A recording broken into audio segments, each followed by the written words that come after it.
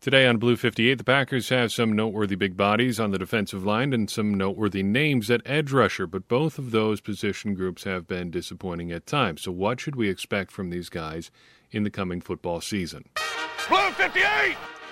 Hello and welcome to another episode of Blue 58, the one and only podcast of thepowersweep.com. I am your host, John Meerdink. Very happy to be with you here for another episode. We're talking defensive line, we're talking edge rushers, and we are also diving into Chapter 9, of Blood, Sweat, and Chalk, the subject of which is the power sweep.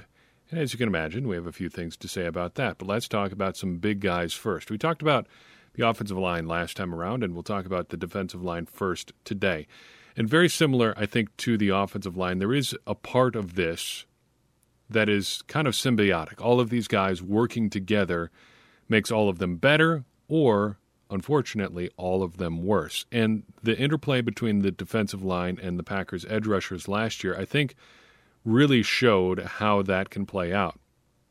Just as an example, this is not defensive line specific, but at edge rusher, last year, or 2019, I should say when talking about last year, Za'Darius Smith and Preston Smith both had great years, and they played off of each other.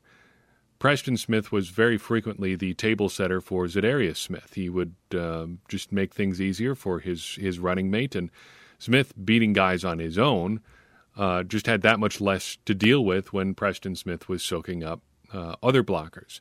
In 2020, that wasn't always the case because Preston Smith had a down year, and though in the box score numbers, Za'Darius still had a very good year, his overall pressure numbers were down, and that's something we'll talk about when we get to the edge rusher section. This is something that's kind of bothered me about the Packers for a couple of years now. They've needed help on the defensive line for Kenny Clark, and getting help for Kenny Clark, and I guess in turn guys like Za'Darius Smith, is going to help everybody. But the Packers really haven't put many resources toward their defensive line. We've harped on it for a while now. They did make an addition this year in TJ Slaton, but overall it's basically the same group we've seen for the past couple of years. So what do we expect from this guy? Well, we've got to start with Kenny Clark. Going by the same scale of high, moderate, and low expectations, Kenny Clark is obviously going to have pretty high expectations. He's one of the most well-regarded defensive linemen in the league.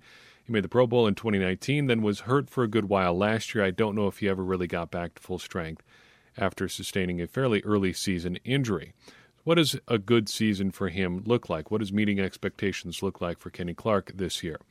I think for him, you're looking for a guy who's playing at a high level all season long and playing healthy all season long. Now, health you can only control to a certain extent, and I don't know how much I buy about this guy's injury prone, this guy's not sort of discussion.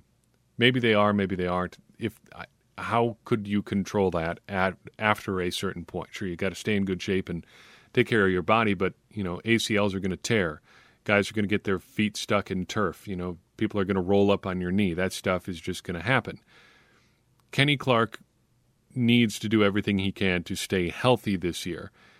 Not saying he hasn't in the past, but it's got to be a wire-to-wire healthy season for him to get the absolute most out of him that we can. And on top of that, he needs to perform at a consistent level all year long. It's been almost a running joke for a few years now that he gets all of his sacks late in the season, and that's good when you're peaking late and trying to get the playoffs and things like that. But I don't just want late season sack Kenny Clark. I want scary force all season Kenny Clark, and he is very capable of doing that. I would like to see it. 17 games wire to wire. Let's see it. Moving on to the next guy that may be surprised, maybe not, depending on what your read on the defensive line is. But I want to talk about Kingsley Keke before I get to anybody else. I think he's got to be facing pretty high expectations this year. Not quite the same as Kenny Clark. The Packers aren't expecting a Pro Bowl season out of him. But the Packers have been betting on improvements from him for 2 years now. That was a big part of why they didn't do a whole lot on the defensive line last year. And last year, it looked like it was going to pay off. He started pretty strong. He had that 2-sack game against the Saints, but a concussion basically ruined his season, among other injuries. Still, he ended up with another 2-sack game late in the year. 2-sack games is nothing to sneeze at. The unfortunate thing is that's all he had. So we need him to bring that kind of production on a week-in, week-out basis. Not saying he's got to get 2 sacks every week, but he's got to be playing like a guy who's capable of getting 2 sacks every week. So he's got to be in the lineup, again, staying healthy, and contributing consistently. Dean Lowry, kind of the same sort of deal. He is the last guy among the defensive linemen for whom I have high expectations. And this is a different sort than both Keke and Clark. Kenny Clark has high expectations because he's one of the best defensive linemen in the league. Kingsley Keke is facing higher expectations because the Packers have put a lot on him the last couple of years, just not improving a lot outside of adding him to the roster and just counting on him to improve.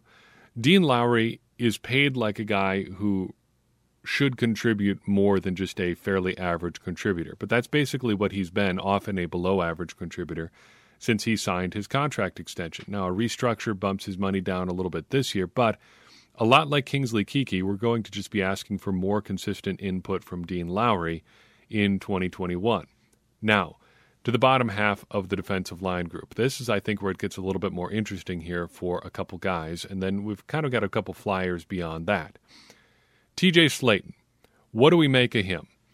I think you're pretty middle of the road on TJ Slaton. I am, at least. Moderate expectations for the rookie for two reasons. First, he is a rookie, and it does take some seasoning, does take some time to develop as a defensive lineman in the National Football League. That is just a fact. Most guys don't come in as defensive linemen and dominate from day one unless you're just some kind of freak athlete, which does happen from time to time.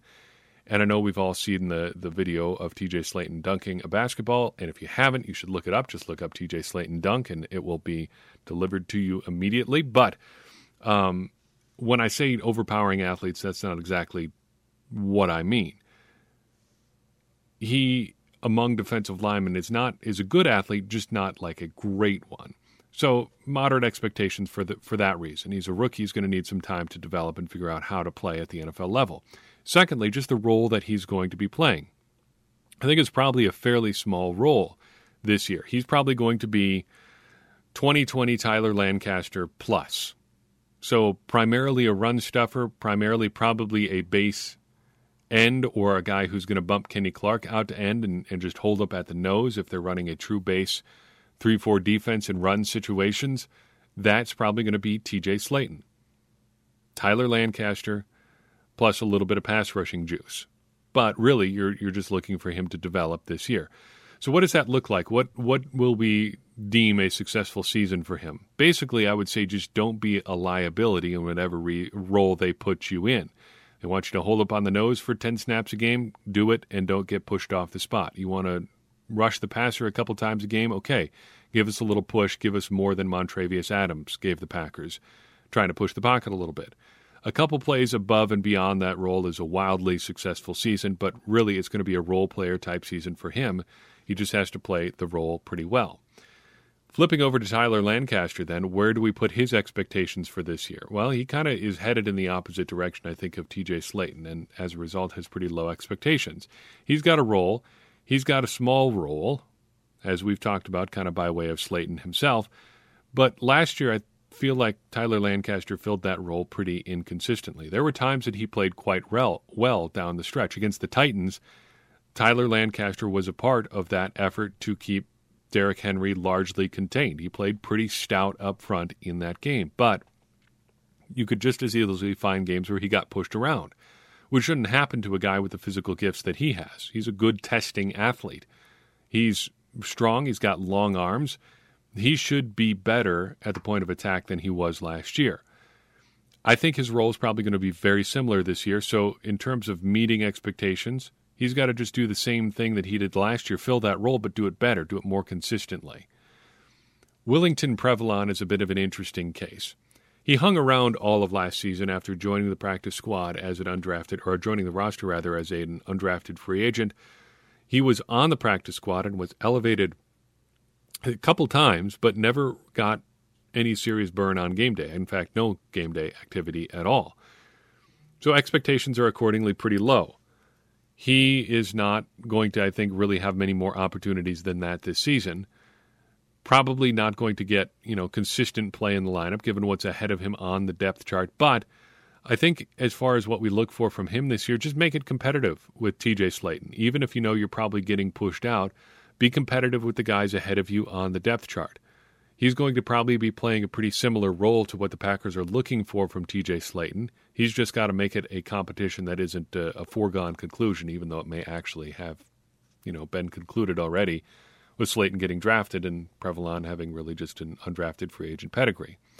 Jack Heflin, one of our two remaining defensive linemen to discuss here. I think pretty low expectations here for an undrafted free agent with a lot of bodies on the depth chart ahead of him.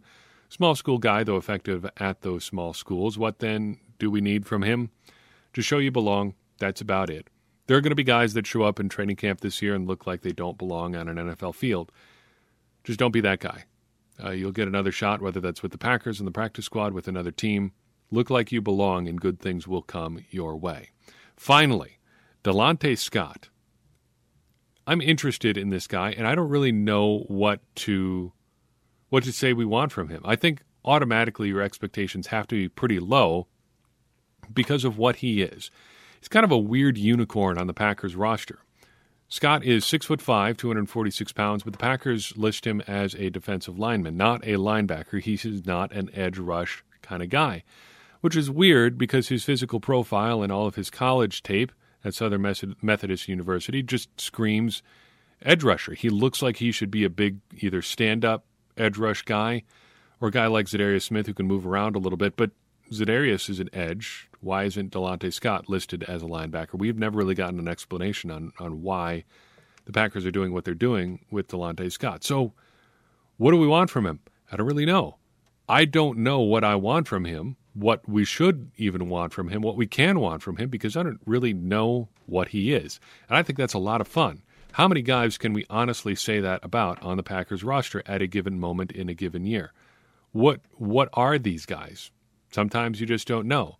Delontae Scott is one of those guys, and it'll be interesting to figure that out this year. Now, edge rusher, much the same as last year. In fact, only one new face in this edge rushing group. I've got Carlo Kemp as that lone new addition. So your other five guys are familiar faces, and that's a little concerning to me.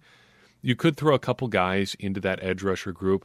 I'm not really sure what Tipa Galeai is, as an example. The Packers seem to use him as an off-the-ball linebacker, but he could fit that edge sort of profile, though he, too, is very light, like Delontae Scott.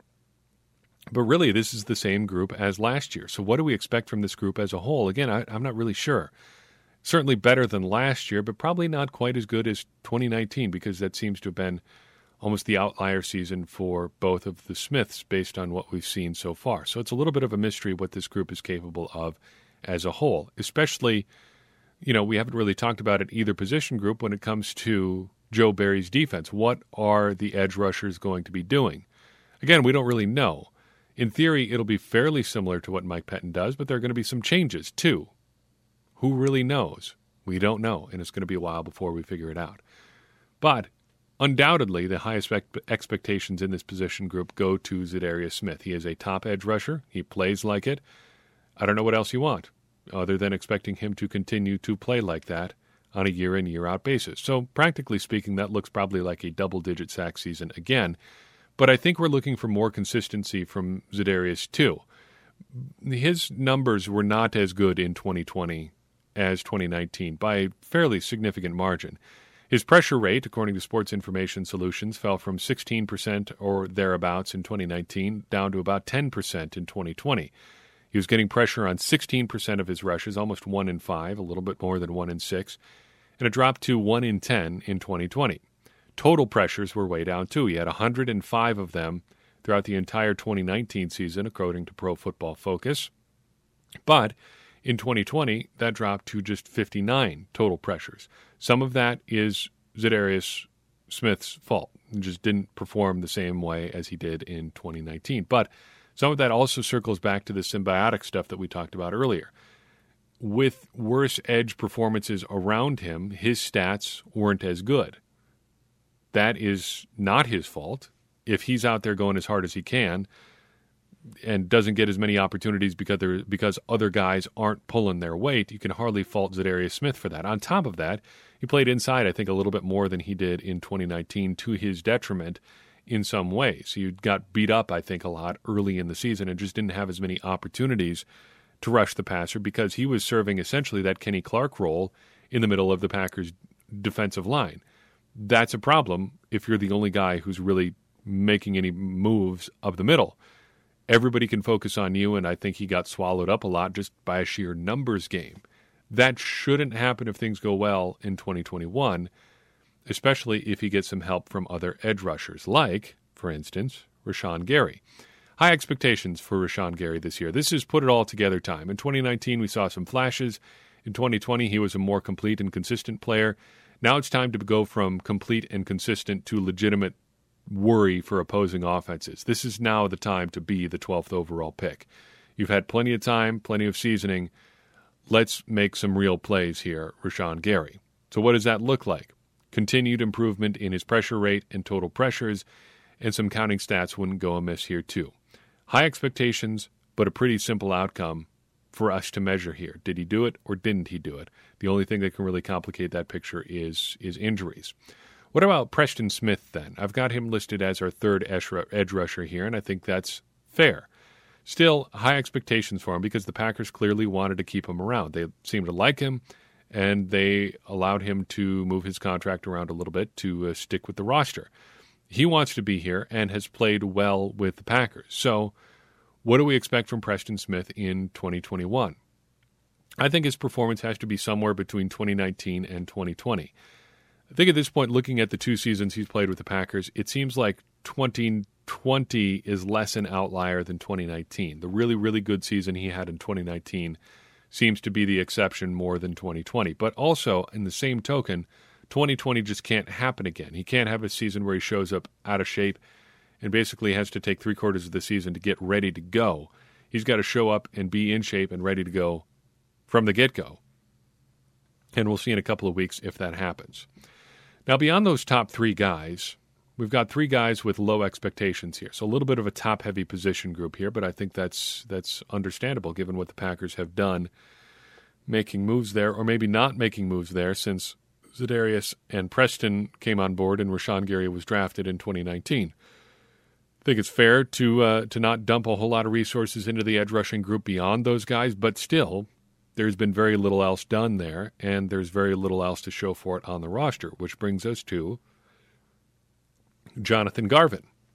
Garvin, a 7th-round pick in 2020, I think has pretty low expectations again this year. Somebody's got to be the 4th edge, though, and it might as well be him.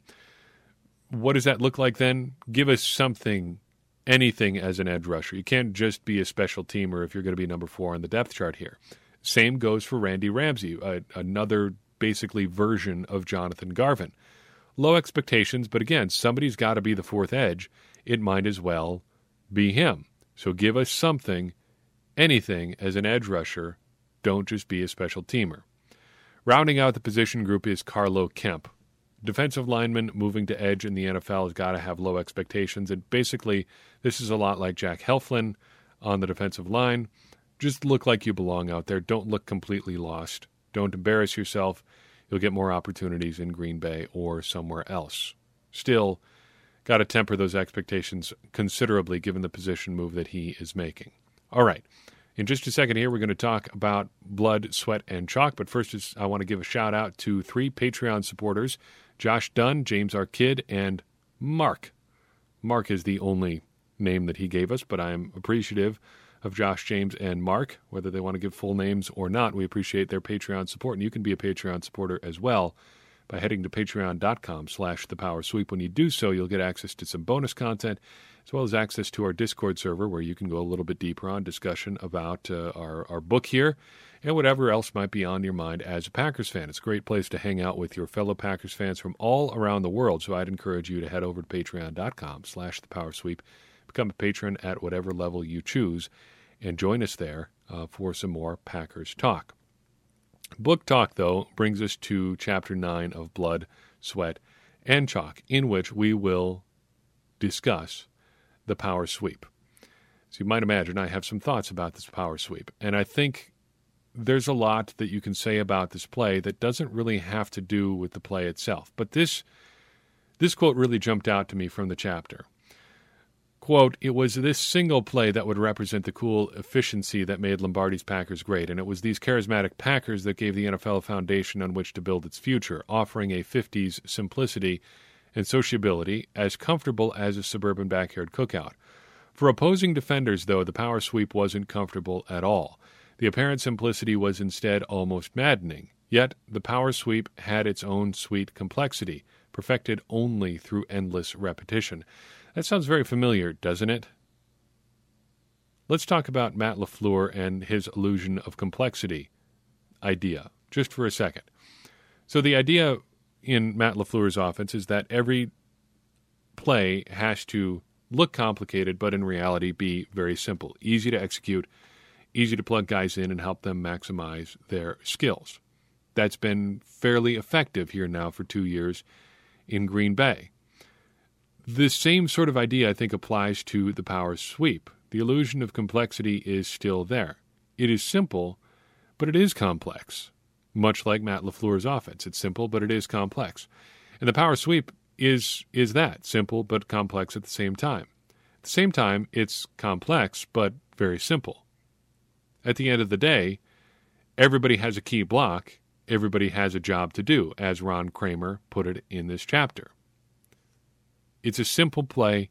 It relies on execution. It relies on knowing what you're good at and doing it well and doing it repeatedly and doing it simply and doing it in a way that's going to put your team in position to succeed. That, to me, is football in a nutshell. And it helps that I'm a Packers fan and that you're a Packers fan and that we like everything to do with the Packers. But this is so emblematic of what football is supposed to be. Yes, you can have complicated schemes and plays and do all the wacky stuff that can win you games. But ultimately, what does it come down to? Doing the little things well, executing at a high level, knowing what your role is, knowing what your job is, and doing that job as well as you can.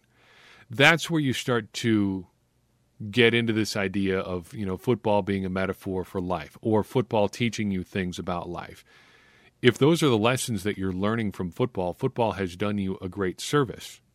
Doing the things that you're supposed to do, doing them well, playing to your strength within the overall structure of a team or a business or a family or a friendship, that is a great lesson to learn. And that, I think, is what the power sweep teaches us. Take, for instance, another power sweep. The entire power sweep project has been built around, and I'm talking about the website that I run, this podcast that I do, dating back to the times when Gary was helping us out with it, is all been about doing what we do well. Packers analysis that's pretty simple and straightforward, but it's process-oriented. It's built around doing what we do and do well.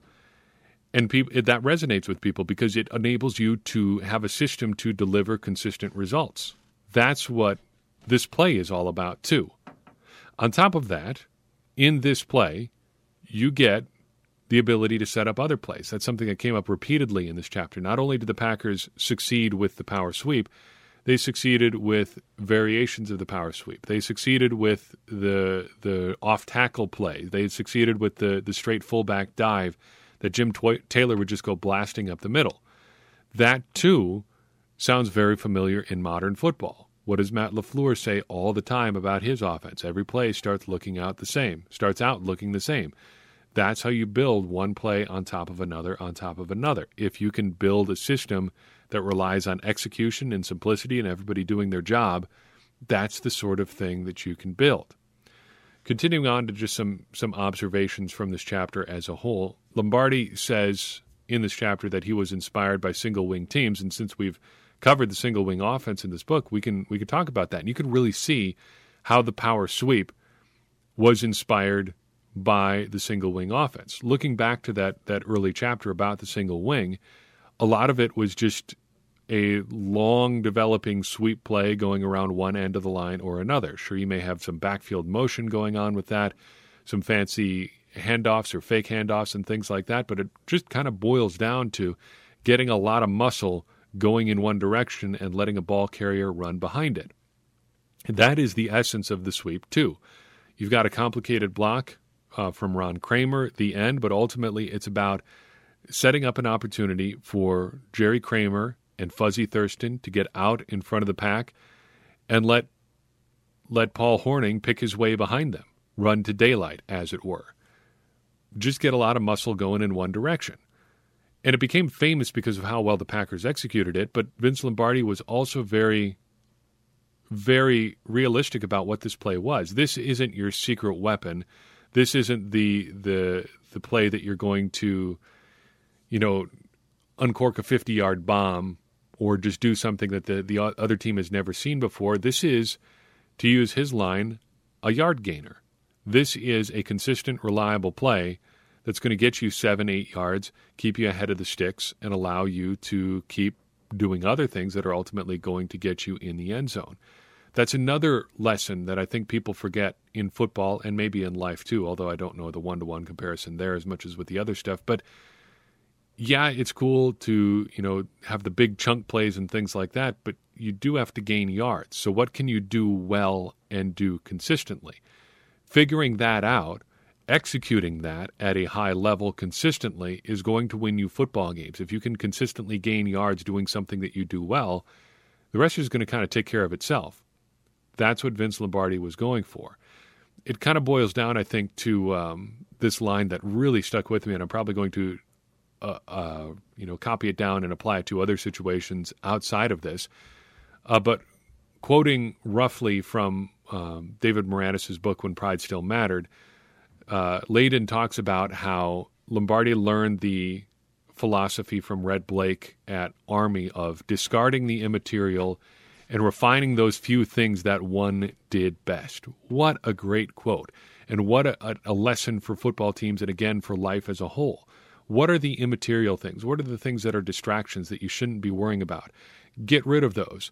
Then refine the few things that you do really well. Lean on those hard, and I think success is probably going to follow. Vince Lombardi knew what he did well. And if you read books like Run to Daylight and When Pride Still Mattered, you'll see that he is also very aware of things that he does not do well. One thing that came up again and again and again, I think in Pride Still Mattered, but maybe Run to Daylight too, or maybe it's just a story that I picked up elsewhere, that was that Vince Lombardi knew that he was hard to be around during games because he was all about preparation and preparing to execute well. And once the game was underway, it's about responding. And he was constantly worried that he was not very good at responding because he was so worried about the preparation and making sure that his guys were ready before the game started that it got hard for him to respond to things during the game. So he just ended up just kind of being a basket case on the sideline, not always sure of what he needed to be doing at a given moment.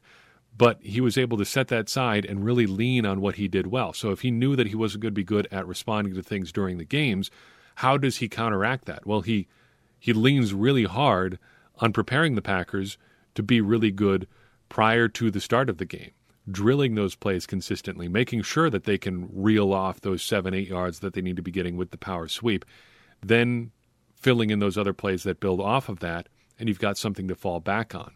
Discard the immaterial and refine those few things that one does best. We usually talk about Packers connections here at the end, but this was all about the Packers, really, so we're going to skip Packers connections. There is one other notable connection that does get a mention here. Howard Mudd gets mentioned at the tail end of this chapter. Interesting that he's basically praising the power sweep and its blocking in the quote that Layden chose, because Howard Mudd ended up being probably the consummate offensive line coach. Maybe other than Dante Scarnecchia in New England, he is the guy. He was an offensive line coach in college in the 1972-73 season, then in the pros from 1974 basically through 2012, had a couple years off in there, and then came back again in 2019. An offensive line coach lifer, inspired back in the 60s by playing against Vince Lombardi as an offensive lineman. Just seeing what the Packers did as an offensive lineman himself helped inspire one of the great offensive line coaches ever in what would become a very long and successful career, as he did win a Super Bowl with the Indianapolis Colts. Just kind of a cool little nugget there. So I've got for you in this episode. Appreciate you tuning in for a discussion about the defensive line, the Packers edge rushers, and, of course, about the power sweep. If you enjoyed the show and think somebody else would enjoy it as well, I would encourage you to share it with that person, because that's the best way that we found to grow the show. It gets more people involved and ultimately helps all of us, me included, become smarter Packers fans. More people working together, knowing their roles, I guess, as a part of a team is what's going to accomplish that. And that's a great thing, because as I always say, smarter Packers fans are better Packers fans, and better Packers fans are what we all want to be. I'm your host, John Meerdink. We will see you next time on Blue 58.